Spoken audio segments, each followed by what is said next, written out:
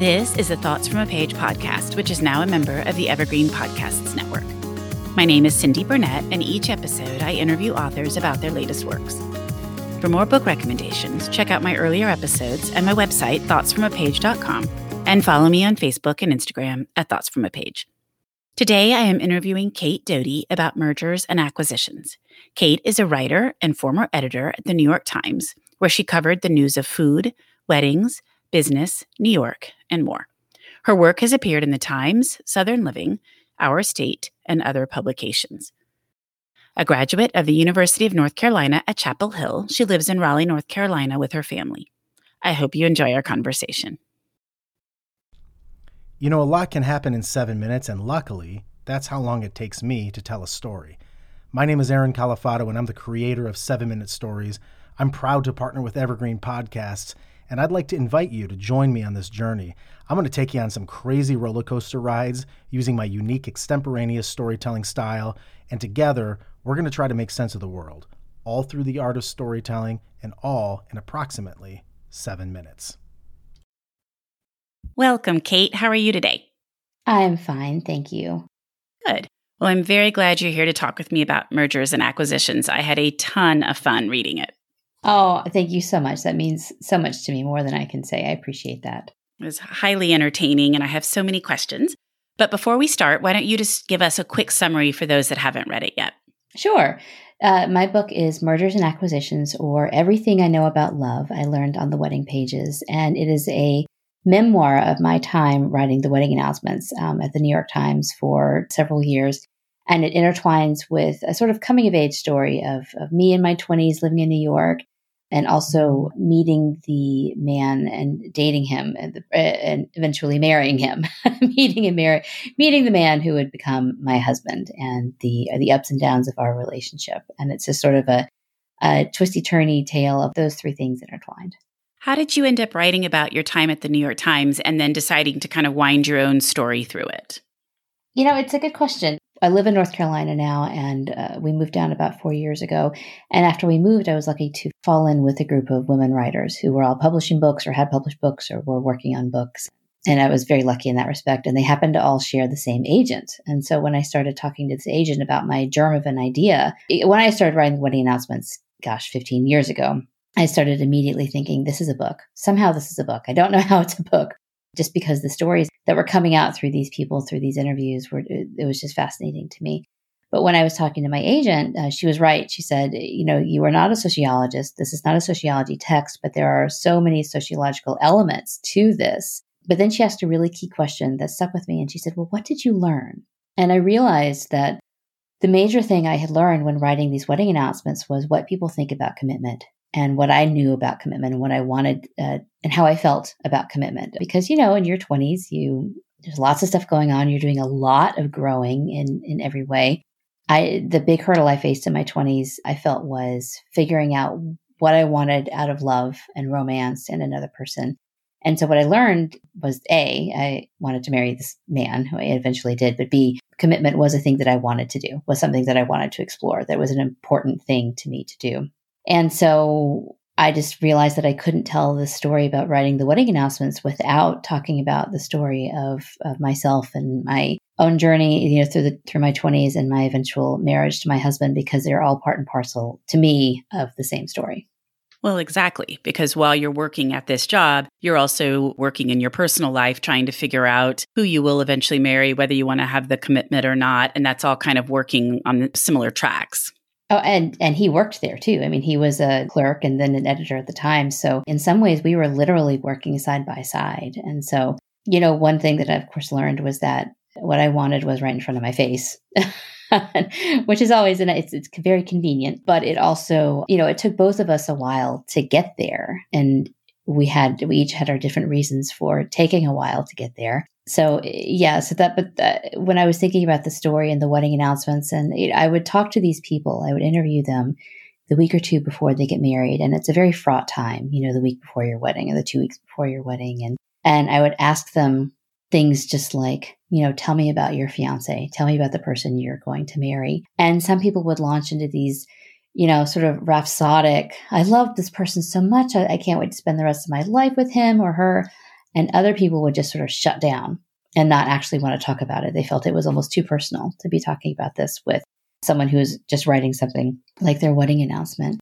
But with the people who were open, it was sort of a learning experience for me because most of these people were around my age, we're in the same decade of life and going through similar experiences, but they had been able to make this decision that filled me with such absolute anxiety. And so I learned a lot from them.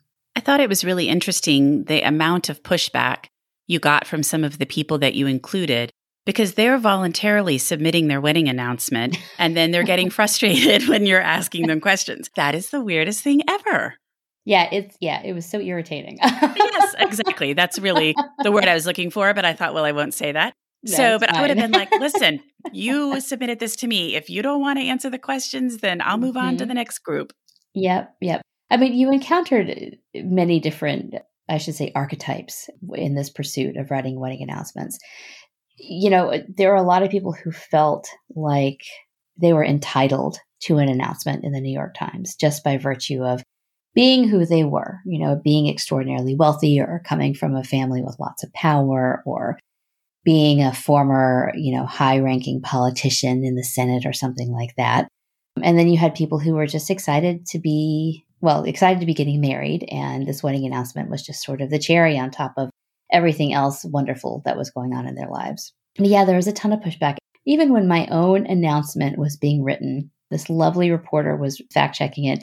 And I had warned my mother that they would be asking these questions. And these are questions like, it's not just like, can you spell your name for me and how old are you? I mean, it's questions like, well, what do you do in your job? What is your title? With whom can I confirm that information? Because, they just don't take it on gospel that you are who you say you are. You have to go check it out, just like the old journalism axiom says. And so I had warned my mother about these questions, and she said, well, that's fine. Why would I be bothered by these questions? And I said, well, okay. And then like a week later, she called me and she said, these questions are very inappropriate. I loved that part of your book because I was laughing. I was like, oh, I know what's coming here. She was so mad. And I had warned her. I said, frankly, like some of these questions are not questions that I enjoy asking, to be perfectly honest, but we have to ask them as part of the rigorous fact-checking process that has to happen. But, being on the other side of the coin, I don't necessarily want to answer these, but also I want my wedding announcement in the paper. So would you please answer them? Yes, exactly. Yeah. She was, well, why do they need to know what she used to teach shop in middle school? And she said, why do I need to tell them what kind of shop I taught? And I thought, oh, God. But anyway. I thought that was really funny. I also thought it was interesting. Well, first of all, I was fascinated that all of that fact-checking happened. Of course, it makes sense that it does, but it's something I just never thought about. So I thought, I bet it is weird to be on both sides of those phone calls. But also, I was fascinated. It seemed like over time, as you were talking to some of them, that you could get a pretty good sense for maybe whether the union would last or not. I tried to. Because I was just interested. Right. You're talking to these people again right before they get married, right before they're making this enormous leap. And, as a reporter, as a journalist, I am a pretty nosy person. And so I got curious. And also the job could get repetitive. You'd ask the same questions over and over and over. And so I think all of the reporters and editors would do the same thing that worked on the section. They would do the same thing. They would think, oh, I don't know about this couple or that couple is cemented for life. But of course, you never really know because there were several couples who I thought, oh, this is it for them. They have met their perfect match. They've met their puzzle piece and they ended up divorced.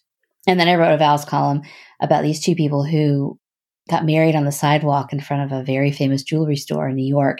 And I think they hadn't been dating that long and the circumstances around their relationship were a little bit odd. And also, they got married basically on a whim on a sidewalk in front of a store. Right. Which to me was a little bit like, okay. But they're still married. I mean, they've been married 15 years. So. Right. No, I remember you said that. Yeah, that was kind of crazy. And it is. It's so hard to know and you're not living the day ins and day outs. But I just thought it was funny because there were some times when the stories you relayed, somebody would be like, well, why do you love him? Well, I just love him. And you're like, okay, if they can't even really articulate what it is they like about the other person, then maybe this one's not going to last forever. I don't want to spoil things, but some of them were shorter than others. And it's funny because, and to be perfectly honest, like if somebody asked me, like, what are the things you love about your husband? I would be like, I've been with him forever. Like, what are the things that I love about my husband?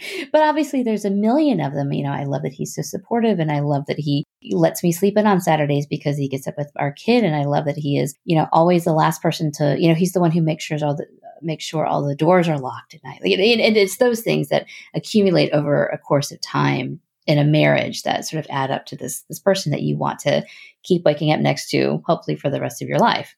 But at the beginning of a relationship, I think sometimes people tend to speak in like broader, sort of more broader strokes. Like, I love him because he's so much fun to be with. And well, yes, that's true. And time will show the 10,000 reasons why this person is so much fun to be with. But yeah, it was interesting. And also, like, you catch these people, I wrote about this one woman who said that she was marrying this guy, and she basically implied that he was the one in the relationship who wanted to have kids. And, of course, having children is one of the biggest decisions you'll ever make. And it's completely fair to be on the fence about it, obviously. But when one person in the relationship is like completely all in on such a huge decision, and the other person is sort of like, oh, I don't know. I mean, that to me, anyway, that's a red flag. I agree completely. I think that's something that needs to be worked out before you get married, because yes, it is a huge thing. And it is totally okay to be on either side of it. Absolutely. It's just that if one of you is and one of you isn't, if you're not on the same side, it's going to be a lot trickier. Yes, for sure. And I saw some of that, but I used to wonder if this is what they were telling me, like, what were they actually thinking? Like, what were the, what was their internal monologue like? So, but you never know what goes on inside of an actual marriage or a relationship. So, and why people are getting married. I mean, I think sometimes people are getting married for many other reasons than love. Oh, totally. I mean, there were certainly probably a lot of marriages that have been chronicled in the pages of the New York Times that were almost literal bank account mergers. Right. Which, of course, is where the title of the book comes from. People for years have called the pages the mergers and acquisitions pages, or the women's sports pages, which is derogatory to say the very least. But I always liked the M&A pages. I thought that it was funny, it was witty, and it also really zeroed in on one of the main reasons why these wedding announcements exist, which is to announce these mergers of families and bank accounts and power structures that you could trace, for some of these families, you could trace back decades, if not centuries. And so that's actually why we ended up, I say we, because it was my writers group of women writers that they were the ones who really came up with the title, or help me decide on the title. That was why we thought mergers and acquisitions was the right title for this book. Well, I definitely want to talk about the title in a minute, because that is one of my questions. But before I forget, I want to loop back to one other question, which is, as a lawyer, because I practiced law for a long time, as I was reading all these stories, I was like, I wonder, I know you changed the names and gave them nicknames. I mean, I get all of that, but did legal for Putnam have to go through the book and really make sure there wasn't enough that represented these people? I mean, I'm assuming that was quite a process. I spent 2 solid days on the phone with the wonderful legal team at Putnam. I was thinking that must have been a very large part of this book, because even though you've changed names, you have to make sure that still somebody's not going to be like, I know this is me, and everybody else is going to know this is me. Mm-hmm, absolutely. I mean, and of course, as you know, there are some people in the book that have almost no expectation of privacy. Sheryl Sandberg, right? For example. Exactly. Or the senator from the great state of New York. And he's also, and that person is such an incendiary figure too, but also he's very litigious. And so for that particular anecdote, we made sure that every single thing I wrote about him, except for the conversations that I had with them, had been reported elsewhere, like Page 6 or the New York Times. So there's like a compendium of this actually happened. And you could say, other people have already seen that this happened because it's been recorded elsewhere. Yes, absolutely. Yeah. And also, when I was finishing up the book, he was in the middle of an extremely contentious divorce from this woman that he had. I mean, it was bad, but Page 6 wrote all about it. And so the Putnam legal team was just like, whatever you want to write about him is fine. Because it's all out there. It's all out there. But for these other couples that have no public profile, they have every reasonable expectation of privacy. And when they got on the phone with me to talk about their wedding announcements, certainly they had no reason to believe that what they were saying would also be included in a memoir 15 years after the fact. So we did everything we could to really blind these people's identities. And also we did everything we could to blind the identity of the character who was my boyfriend at the beginning of the book, because he too is a private person and has every reasonable expectation of privacy. And I also felt there are some people in the book who are not the subjects of wedding announcements, who are like my friends and family, who I changed some details about just because I felt like they deserved to maintain their privacy as much as possible. Absolutely. And that makes perfect sense. But as a lawyer, and I kept reading and I was like, gosh, I wonder what the process was like to get this book to publication. Because I was like, I know there had to be 2 full days of conversations. That had to be fun. Yuki Hirose and I became BFFs during that. Like, please don't write another book like this. I know. And it was so funny too, because we did it on video calls, and we're all sitting there in our home offices, and I would say something. She would just give me like the mom stink eye look. So like, are you sure about that? But it was a great process too, because not only did it, help protect me from hopefully being sued, but it was a really good way of working through, like, are you sure you meant to say that? Like, is that really what you're trying to get across here? So it was almost like another form of editing, as well as like protecting Putnam, Penguin Random House, and myself from legal action. Oh, that's interesting. I hadn't really thought about it from the editing side of it, just to kind of make sure you were really certain, as you said, that that's what you meant to say versus what you did say that could be taken a different way. Yeah. What about your husband? I mean, how did he feel? I'm assuming that you ran everything by him that was going to be in the book before it was in the book. Well, that's actually funny. So he did not read the finished book until about a month ago, when we got the hard copies, when we got the finished copies sent to us by Putnam. He's very old school. He didn't want to read a PDF. He didn't want to read a galley. He wanted the real hardcover thing in his hand. And so he took the next day off of work and just sat on the back patio and read it cover to cover, basically. And so it was very sweet, because he would come in to my home office where I was working. And of course, with one ear for listening out to hear him coming down, because I knew I wanted to know what he thought. Sure. And about halfway through the day, he would come in and he would say, something like he loved this, or he really adored that. I mean, he's very extremely, he loves the book. I should say right up front, he loves the book. But he would come in and ask, why I chose to do this or that. About the middle of the day, he looked at me and he said, "You're nervous, aren't you?" And I said, "Well, of course I am." Right. Of course I am. Like, I want you to love it. Yes. Like his opinion of the book is the most important to me of all, for many reasons. But then I think he started kind of having some fun with it. Like he saw how nervous I was and he was like, "Ha ha, I can mess with her a little bit." But anyway, when I started writing the book, I had asked him if he wanted clearance on any stories. And he looked at me like I was insane. And he said, "Absolutely not. This is your book. You tell the stories from your perspective." I did give him the portions of the book that pertained directly to him and had stories that he would have remembered. And I did that not for clearance, just as an act of good faith, I guess.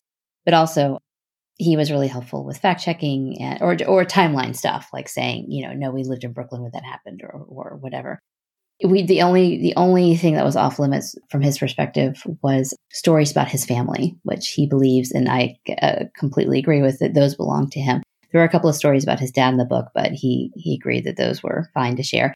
But I will say, I shared some very personal things about us, about our relationship, of course. And when he read the book, he kind of questioned me and he said, "Well, why didn't you go further? There's so much more personal stuff that you could have shared." And I thought, no, I'm done. First of all, obviously it is done. It is done. But, I shared what I thought was appropriate. But he, of course, has been extraordinarily supportive and loves the book. And thank God he loves the book. Well, yes, it would not make it very pleasant for you at the moment if he didn't. It would be terrible, actually. Well, and I was curious about the ring story, but I figured that's one of those stories that I'm sure he got over ages ago. But as a woman, I was totally on board. I was like, oh, and then it was just so funny. Your mom, the second, I was just like, okay, women are on board with that stuff so fast, and men just sometimes don't get it. But I would assume that was one thing that probably took him a little bit, but over time, he probably just laughs now. He does. And he also admits that it was a really ugly ring. So then he's like, okay, now that we have this other ring, I get what you're saying. Yes. But the funny thing is, like, I don't even really wear my other engagement ring anymore. It just sits on, I have like a little ring stacker thing on my bedside table, and it just sits there. And I have, I wear my wedding band, and then I wear this band that has our daughter's name engraved on the inside of it. And that to me is the most important piece of the puzzle right there. So every so often he'll say, why don't you wear your engagement ring? But it's more of a dig than anything. It's not like he doesn't really care. But yes, that was I would say the 24-hour period after I told him I didn't like the engagement ring. And when we sort of circled back to each other, that was not the most fun, but it made for a funny story years down the road. So. Absolutely. And it's one of those things that's going to blow over. It's going to be unpleasant for a little bit. And then, because I'm sure you knew him plenty well enough to realize that over time, he's going to be like, I get it. Yeah. Oh, totally. Totally. Yeah. I mean, he was mad. Yeah. My husband would have been the same way. But, I would have done the same thing you did. So I could completely understand how that unfolded, and thought it would have unfolded the exact same way for us. So I get it. Oh, gosh. Yeah. Well, let's go back to the title. I love to talk about titles and covers because I'm always just so fascinated how they come about. So you talked a little bit about the mergers and acquisitions part of it and your writers group coming up with that. Did the publisher like it? And then how did the extra, what do they call that? The postscript? No, what's the second part of your title called? There's a formal name for that. What is it? There is. And that one was workshopped like almost to death, I felt like. The second part of your title, how did it come about? The book has, when I submitted the proposal to my agent and then to publishers, the title was always Mergers and Acquisitions, and everybody loved the title. And I think the original title I submitted was something wonky, like My Time as a Weddings Report. It was not anything that should ever appear on the cover of a book. But everybody said, "Oh, I love mergers and acquisitions," especially people from people who had been in the New York publishing industry who who identified exactly why that was called Mergers and Acquisitions right off the bat. The second part of the title, which is Everything I Know About Love, I Learned on the Weddings Pages, that was really, really workshopped because when you write a book called Mergers and Acquisitions, most people are not expecting that, oh, this book is going to be about wedding announcements. They're going to be like, oh, it's about, I don't know, complex financial transactions or whatever. So we had to come up with a subtitle or the second part of whatever that really encapsulated the fact that it was a memoir. So Everything I Know About Love. And then also the fact that it was about the wedding announcements. And we, thought about using society pages, but nobody really knows what society pages are anymore. Even though when I was working on the weddings desk, it was called the society desk, and the secretary or the admin used to answer the phone, society news. Oh. Wow. I know, but that doesn't, and there was a big brown sign that hung over the desk that said society news. But of course, not many people know what that is anymore. So I think Sally Kim, who is an editor at Putnam, she's not my editor, actually. Michelle Howery is my editor, and she and I worked really hard on this. And finally, Sally Kim thankfully stuck her nose in and said, what about this? And it fixed it. So thank goodness. Well, it's hard sometimes. Okay, I just looked it up. Subtitle is what they say on the internet. Okay. So now we know. The subtitle of your book is Or Everything I Know About Love I Learned on the Wedding Pages. So I was like, okay, that's going to bug me. Well, and what about the cover? I just think it is fabulous. I just love it. Oh, thank you. I mean, I have to say, I never thought the cover of my first book was going to be like a hot coral pink. But then when I got the first iteration of the cover from the art department, I thought, oh, well, of course it has to be this like kind of shocking bright pink. But so the cover is the top of a cake, or the top of a, like a 3-tiered wedding cake. And then they've got the bride and groom cake topper on top. And then you've got frosting all over the bride and groom's faces. And so it's meant to show a lot of things that, obviously this book is about weddings and sort of fancy weddings, but also it's meant to indicate to the reader like the foibles and the tribulations and sort of just the messes that can come along with weddings, and also in marriage and commitment and all those things. And also but a lot of this book is supposed to poke very gentle fun at the wedding announcements. I think I do wholeheartedly embrace their existence and their reason for being, and I love reading them even now. But it is sort of a weird impulse that we have to announce our weddings in such a huge way, in such a vaunted way, in this institution that occupies such a huge space in the American imagination and is a target all the time, right? All the time, And so that was the reason for the frosting on the faces. But also I remember when I got it, I had not been given any indication of what the cover was going to look like, other than I think that they had said, we think it's going to be pink. And the only thing I said was, I don't want it to be Tiffany blue, because, you see so many weddings books and it's like Tiffany blue with an ivory bow on top. And I wanted to set the book apart from that. Yeah. I love the cover, and the woman, Sandra Chu, who designed the cover, like I owe her $1 gazillion because I just think it's fabulous. And I think it encapsulates everything that I wanted this book to say. So I feel very lucky in that respect. I think it's perfect. I mean, I loved it at the beginning, but then after reading the book, I'm like, I just think it really perfectly does capture your story. And I love the flowers that are coming in from the sides. It's just gorgeous. Thank you. Thank you. Well, are you working on anything at the present that you would like to share with me?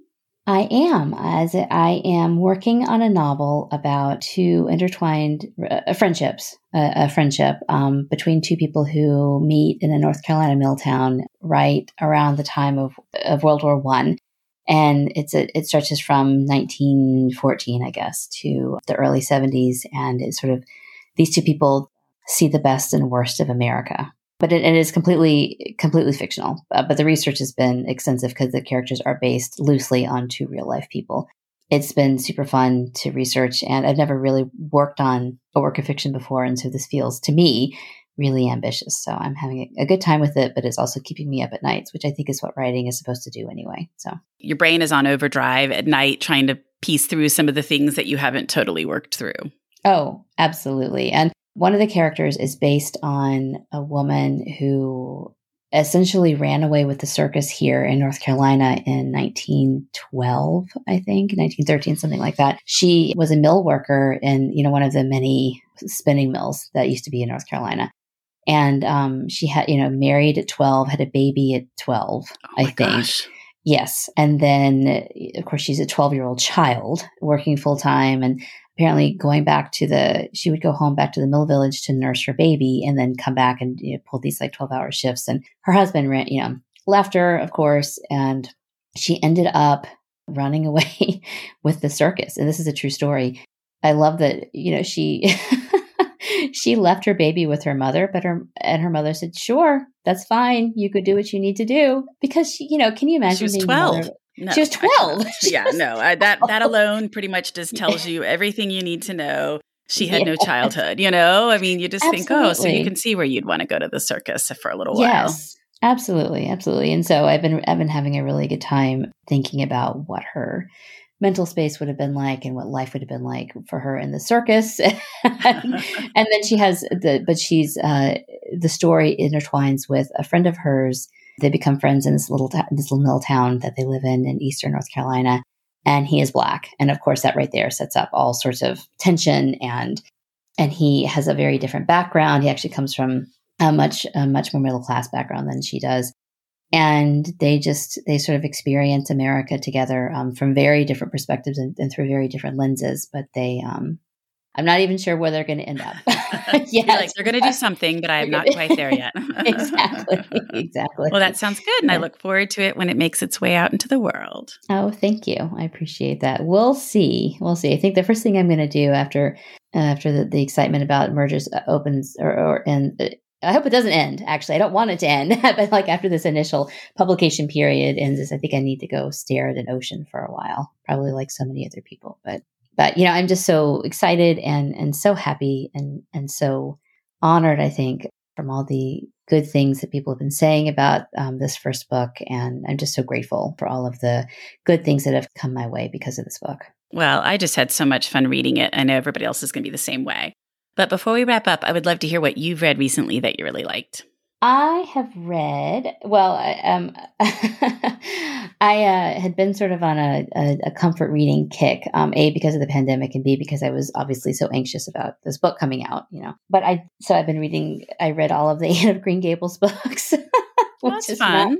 Not probably what you want to hear. No, but, I think whatever you're reading, I always love to hear what people are reading. It doesn't matter what it is. Well, the Anne books for me, just for so many other women, are just absolute comfort food, and I have to go back to them once a year. I don't feel like myself, but I just finished a book called Why Peacocks by my friend Sean Flynn, and that came out Today's Thursday, so it came out Tuesday. And it's his memoir of raising or acquiring basically rescue peacocks, which no one would ever think that rescue peacocks are a thing. Right. But this person was getting rid of peacocks, and Sean is a national magazine award finalist. He's a longtime national correspondent for GQ, and his main thing is that he writes about death and mayhem. Like, he went to Norway after that person killed all of those people and wrote about that. He wrote about the downing of the Malaysian Airlines flight and all that. And so he was at sort of a crossroads in his life, and he and his family ended up acquiring 3 rescue peacocks named Carl, Ethel, and Mr. Pickle. And and it's a wonderful read. It's so informative. And I learned so much, not just about peacocks, but just about human nature in general. And the other thing I tore through, probably for the millionth time, honestly, is a book by Kay Gibbons, another North Carolina writer, called Charms for the Easy Life. And I don't know if you've ever read any Kay Gibbons, but I don't think she's writing anymore. And it's a shame she's not, because she has a gift for language unlike anyone I've ever heard. And she writes about the interior lives of women in such a way that she's just gifted. She's really just a gifted writer. But Charms for the Easy Life is about a group of women in North Carolina in the 1920s, and the matriarch is a midwife, and just all the adventures and interior explorations that come from that. So those are 2 things I've been reading. I don't know her at all, so I'm going to have to look her up and track that book down, because it sounds really good, and I love that time period. What's her other one? A Cure for Dreams is another one. And she also wrote Ellen Foster, which I think they made into a movie a couple of decades ago. But Charms for the Easy Life and A Cure for Dreams are my 2 favorites. And I just love her so much. And again, I think it's a shame that she's not able to write anymore, because, I think she's got some things that are locked away that could be gifts to the world. Well, I'll definitely have to track those 2 titles down and get them read this summer. So thank you. And the why peacocks actually sounds so interesting to me. So I'm going to definitely have to look into that one also. It's so fun. It sounds like it. And entertaining and a little different. It is. It definitely is. I know I could give you all sorts of reading recommendations for a 6-year-old, but I don't think you need those. No, I am past that time period. Yeah. I used to know them too, but it's been a while. Well, this has been such a fun interview, Kate. Thank you so much for joining me on the Thoughts from a Page podcast. I've had a ball. Oh, thank you so much for having me. I really appreciate this. This has been so much fun. Thank you so much for listening to my podcast. If you like this episode, and I hope you did, please follow me on Instagram at Thoughts from a Page. Tell all of your friends about the podcast and rate it or subscribe to it wherever you listen to your podcasts. It really helps me out. Kate's book can be purchased at the Conversations from a Page bookshop storefront, and the link is in the show notes. I hope you'll tune in next time.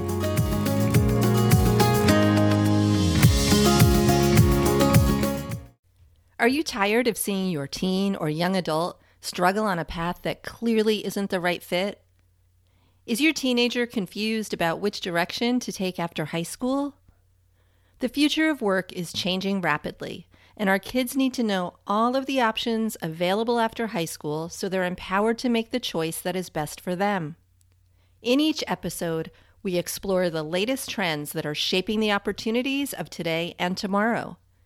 I'm your host, Betsy Jewell, and this is the High School Hamster Wheel Podcast.